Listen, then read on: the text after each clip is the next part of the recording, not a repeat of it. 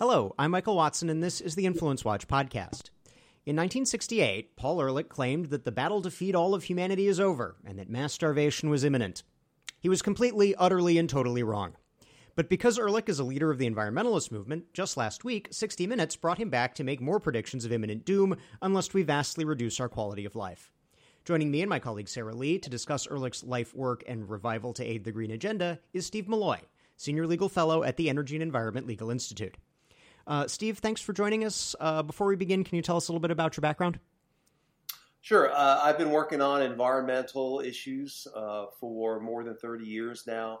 I have a background in science, a graduate degree in statistics. I'm a lawyer, a securities lawyer. I work a lot on what EPA has been doing. I was on the Trump-Pence EPA transition team. I have been active in every way, shape, and form, trying to bring good science to the environmental debate. When I started out, I got into this because I was just amazed at the amount of lying that went on when it came to environmental topics, and I was amazed at the amount of disinformation, and that just sort of attracted me, and I can't get out of it because it's getting worse. So that brings us to Paul Ehrlich. Who is he, and what was the population bomb? Okay, so Paul Ehrlich is a professor at Stanford. He may be on emeritus status now, but for his career was a professor at Stanford. In the 1960s, 1967, he wrote a book called The Population Bomb. And the population bomb was about how the Earth's population is just growing out of control, and we're running out of resources to feed the people. And for the record, this was when the population of the world was about half of what it is now, right? Yeah, probably, maybe even less. Plus or minus. Yeah, maybe even less. And so in Dr. Ehrlich's book, he decided that the carrying capacity of the planet was about 2 billion people, and we had already exceeded that. And he made predictions, including that the world would see mass starvation. Hundreds of millions of people would die from starvation in the 1970s. For the record, we now have about 4 times that many people, and the leading causes to the extent we have famine, it's because of armed conflict and malgovernment. Yes. We produce more food than ever, and that is largely because of technology. Ehrlich was not the first person to make these crazy predictions of people starving. That honor probably goes to Thomas Malthus, 1700s. But at least Malthus had the excuse that the Industrial Revolution hadn't happened yet. Right. Right. I wasn't slamming Malthus, but he didn't foresee all the technology that was coming. But Ehrlich lived in the middle of it. I mean, Ehrlich lived in the middle of the race to the moon, for example. So he had already, as an adult, he had already seen quite a bit of progress technologically.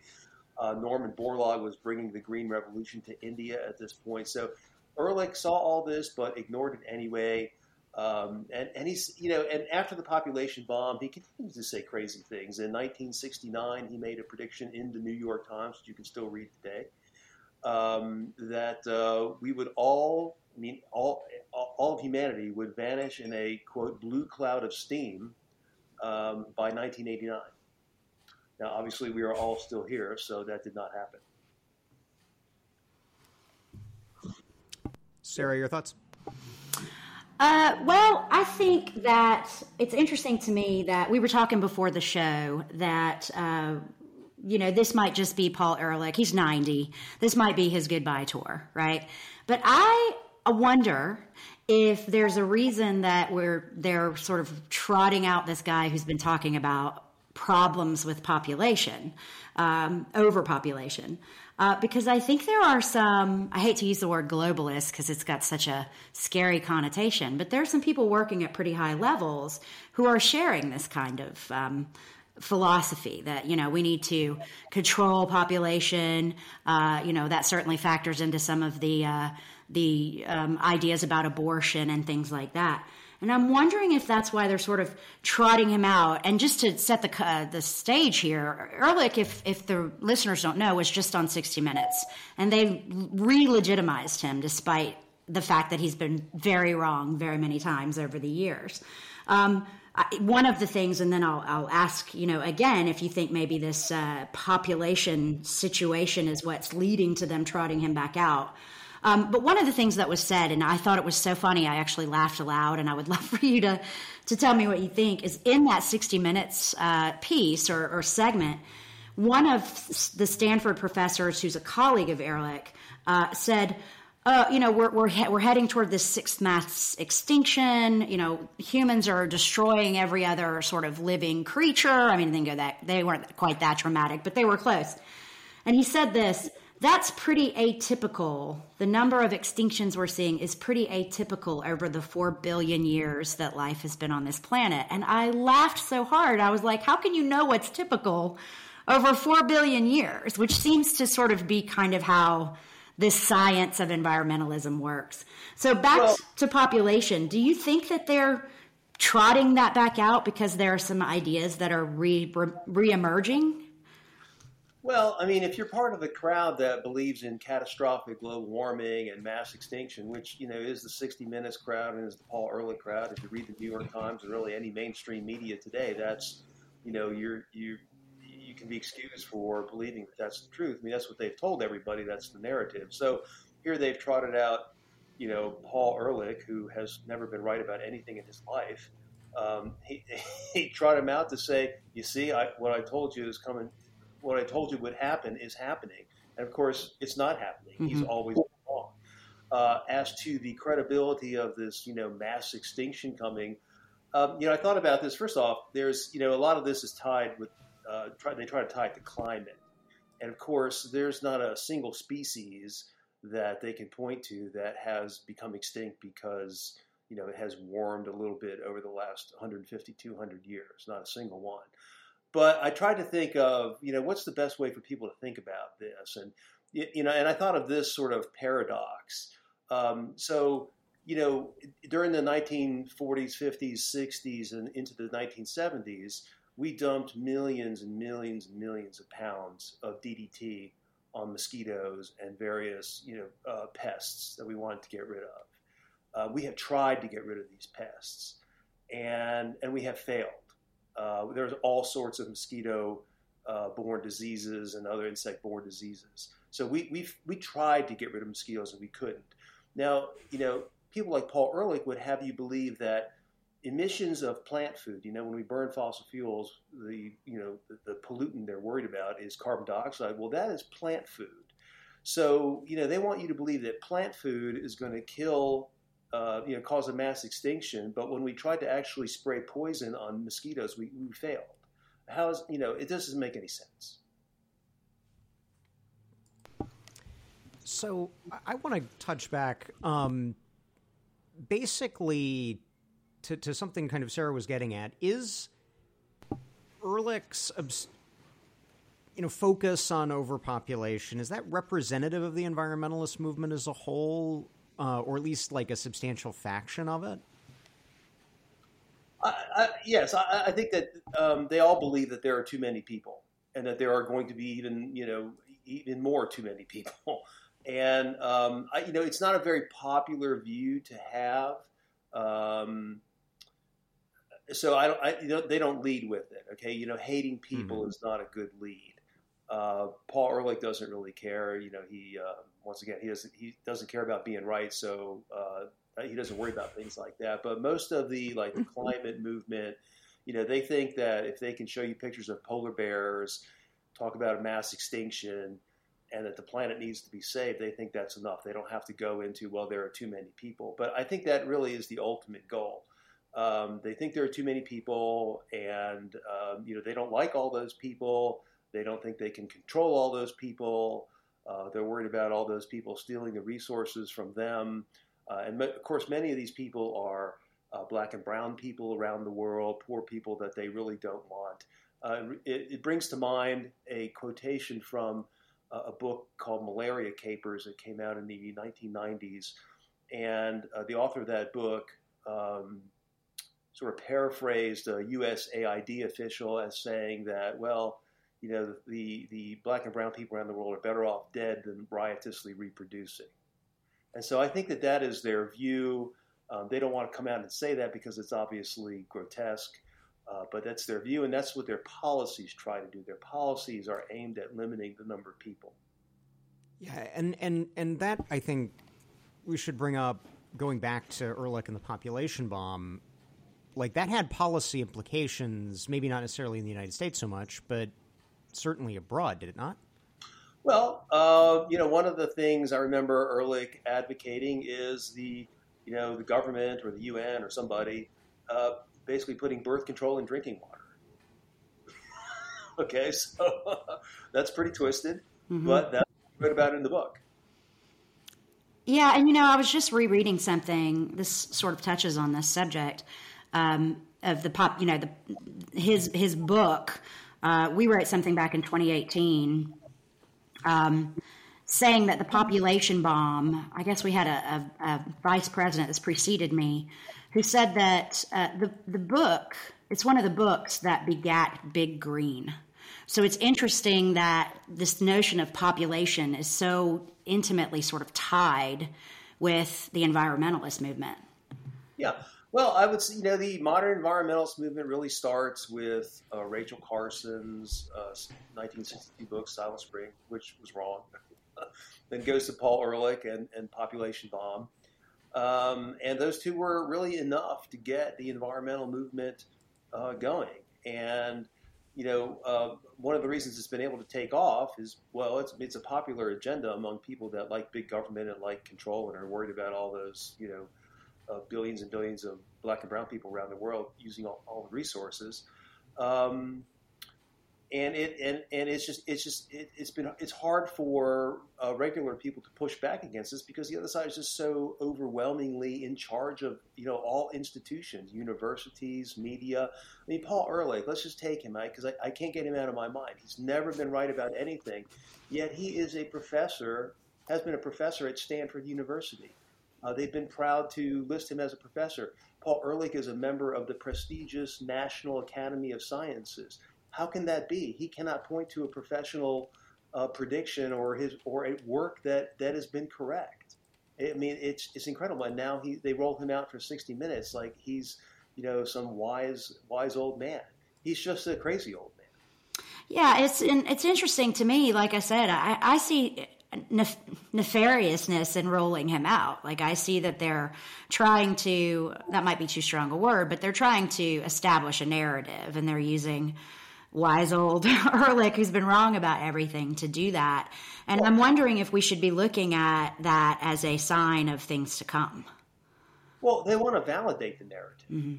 I think they feel that the narrative is in danger now and it's being threatened. So they bring out Paul Ehrlich as this 90-year-old guy to say, see, I was right. I want to actually unwind that a bit. Why do you think that they're actually getting pushback on the narrative? What are your, I guess, for lack of a better word, causes for optimism? Well, on climate, for example, people a couple years ago, the big thing was cancel culture, and people were worried about cancel. I guess cancel culture. I guess it still does happen today. Climate skeptics, people like me, we were the first ones canceled. We were canceled long before cancel culture became anything. And the reason we were canceled is because we were right. We could unravel their narrative. And we have been unraveling their narrative successfully for the last 25 years. If you look at recent polls, the New York Times had a poll over the summer of likely voters, how many prioritized climate? Only 1%. Okay, only 1%. Interest in climate is declining. So their effort to censor us. I've been shadow banned on Twitter. Never been kicked off, but have been shadow banned since Elon Musk bought Twitter. Interest in my feed has exploded because I'm no longer shadow banned, or at least not as much. Yeah, and we should mention at this point that you have an old website. I mean old and like it's been around called Junk Science, which I think is where you did a lot of the debunking early on, and it still exists, right? Oh yeah, no, Junk Science has been. I got into this because the very first things I worked on in the environment, I came in not particularly interested in the environment. I just, I needed a job. I had a good background for it, so I started working in it. And it just struck me right away from my first project. This is just all a bunch of nonsense, just a pack of lies. And the more I got into it, I was just continually astounded at how false the news and the claims are, and how, there's no data or science to back up any of this. And I mean, it's been so fascinating that I've spent more than 32 years in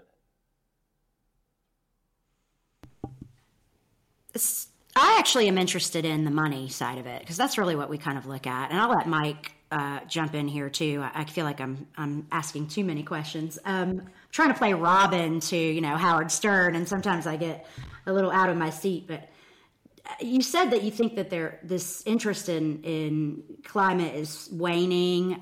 We've got Greta Thunberg out there rallying up the youth, trying to renew this interest. Do you think they're going to stop putting so much money behind climate? Is that sort of why they're trying to reaffirm the narrative, because they're worried they can't raise the money that they once were raising? Look, with the Inflation Reduction Act that was passed last year, they're getting $369 billion injected into the rent-seeking part of the environmental movement. The wind and solar energy and the research and battery technology, all that kind of stuff. So there's a lot of money going into this. Of course, this is not something that I think the public is demanding. This is something that this is what lobbyists for the green movement and these industries have been able to do in Washington. So they love it, and they participate in all the propaganda. There's several agendas at work here. I mean, one of it is the rent seekers, wind and solar industry, the battery technology, those guys, and there's also the political side, the ones that want to control how we live. So those are the two primary agendas going on.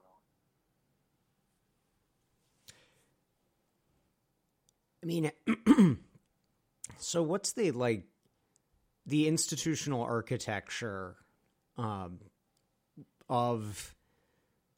obviously the environmental movement as a whole? We know some of the big players, the sort of natural resources defense councils, the Sierra clubs, and then, as you mentioned, the environmentalist aligned business rent-seeking community.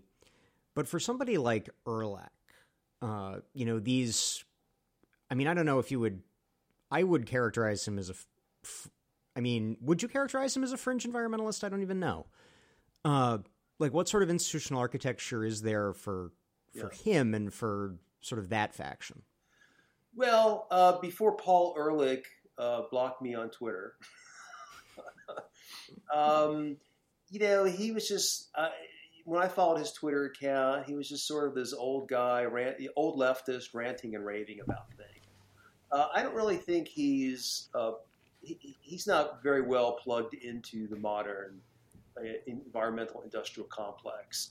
You raise really good points. The environmental movement started out as Natural Resource Defense Council, Environmental Defense Fund, Sierra Club, groups like that. But it has expanded basically to every institution in America. There's not a university, a school of public health, a law school, a business school. It's throughout the government on the federal and state level. I mean, these people are wired in everywhere. The entire media. Is that principally ideological or principally rent seeking, in your opinion? I think it's a combination of the two. There's the U.S. government spends billions and billions, hundreds of billions of dollars on climate. A lot of that money goes to industry. A lot of that money goes to universities. So, the money is everywhere because the ideology exists. How does this tie into ESG? Do you think it ties into all of that as well? Sure. Well, that's a great question. Great topic. ESG represents the failure of the government to impose these sort of arbitrary environmental standards on businesses. So the left, for the last 40 years, they've been working on how to capture businesses. And at this point in time, they have captured enough of the investment community that they think that they can have the investment community impose these arbitrary, non-scientific standards on companies. So that's what they're trying to do. Now there is pushback against ESG. So I don't think ESG is going to go away. These people they're smart, they're dedicated, they're well funded. They will shapeshift into something else. 15 years ago, I started a publicly traded mutual fund to push back against the ESG movement, which was then called corporate social responsibility. Now it has morphed into environmental, social, corporate governance. In the future, that'll probably have new initials for it. But I mean, these are dedicated people. They have spent a lot. This is what they do for their careers.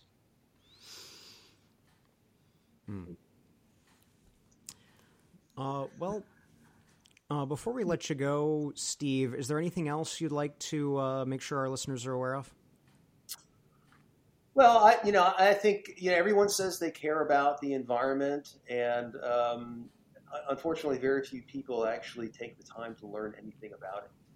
And if you want to get out there and say that, well, we need to save the planet, and then I think it's incumbent upon you to learn something about it first. A lot of what we hear about the environment is just complete hoax and or myth. And I would never believe anything the media says about the environment, because they don't know anything. At best, they're just parroting what they've been told to parrot, and the reality is usually far different. I think that's why I mentioned the 4 billion, what is typical for 4 billion years? I always think about we've been studying climate change because for the last 100 years, we've looked at temperature change. And I'm like, that's smaller than even a minuscule drop in the bucket. Yeah, no, it's actually an important topic too, because, what the media will often portray, its views of what happened billions of years ago as science. And of course, it's not science. I mean, fossils are interesting, and whatever information you can get out of rocks are interesting, but it's not necessarily science. I mean, science is something that, science is an idea that you formulate and that you can make predictions with in the future. And so if you can use the past to predict the future, okay, that's great. But you can't just look at the past and go, this is what happened, because no one was there. You can't confirm it. You can't test it. It's just, most famously, during the 2000s, there was this hockey stick graph that purported to show temperatures over the past 1,000 years and how they all of a sudden spiked up in the 20th century. And this was all based on tree rings from about 60 trees sort of scattered around the world.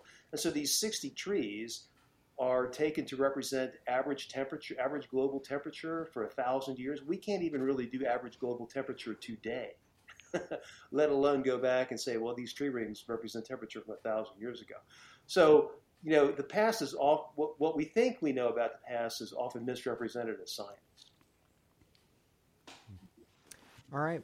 Well, thanks again to Steve Malloy of Energy and Environment Legal Institute for joining us. That's our show for this week. We encourage our listeners to subscribe on Stitcher, Apple Podcasts, or Spotify. And if you have subscribed, thank you. And please leave us a 5-star rating. Those ratings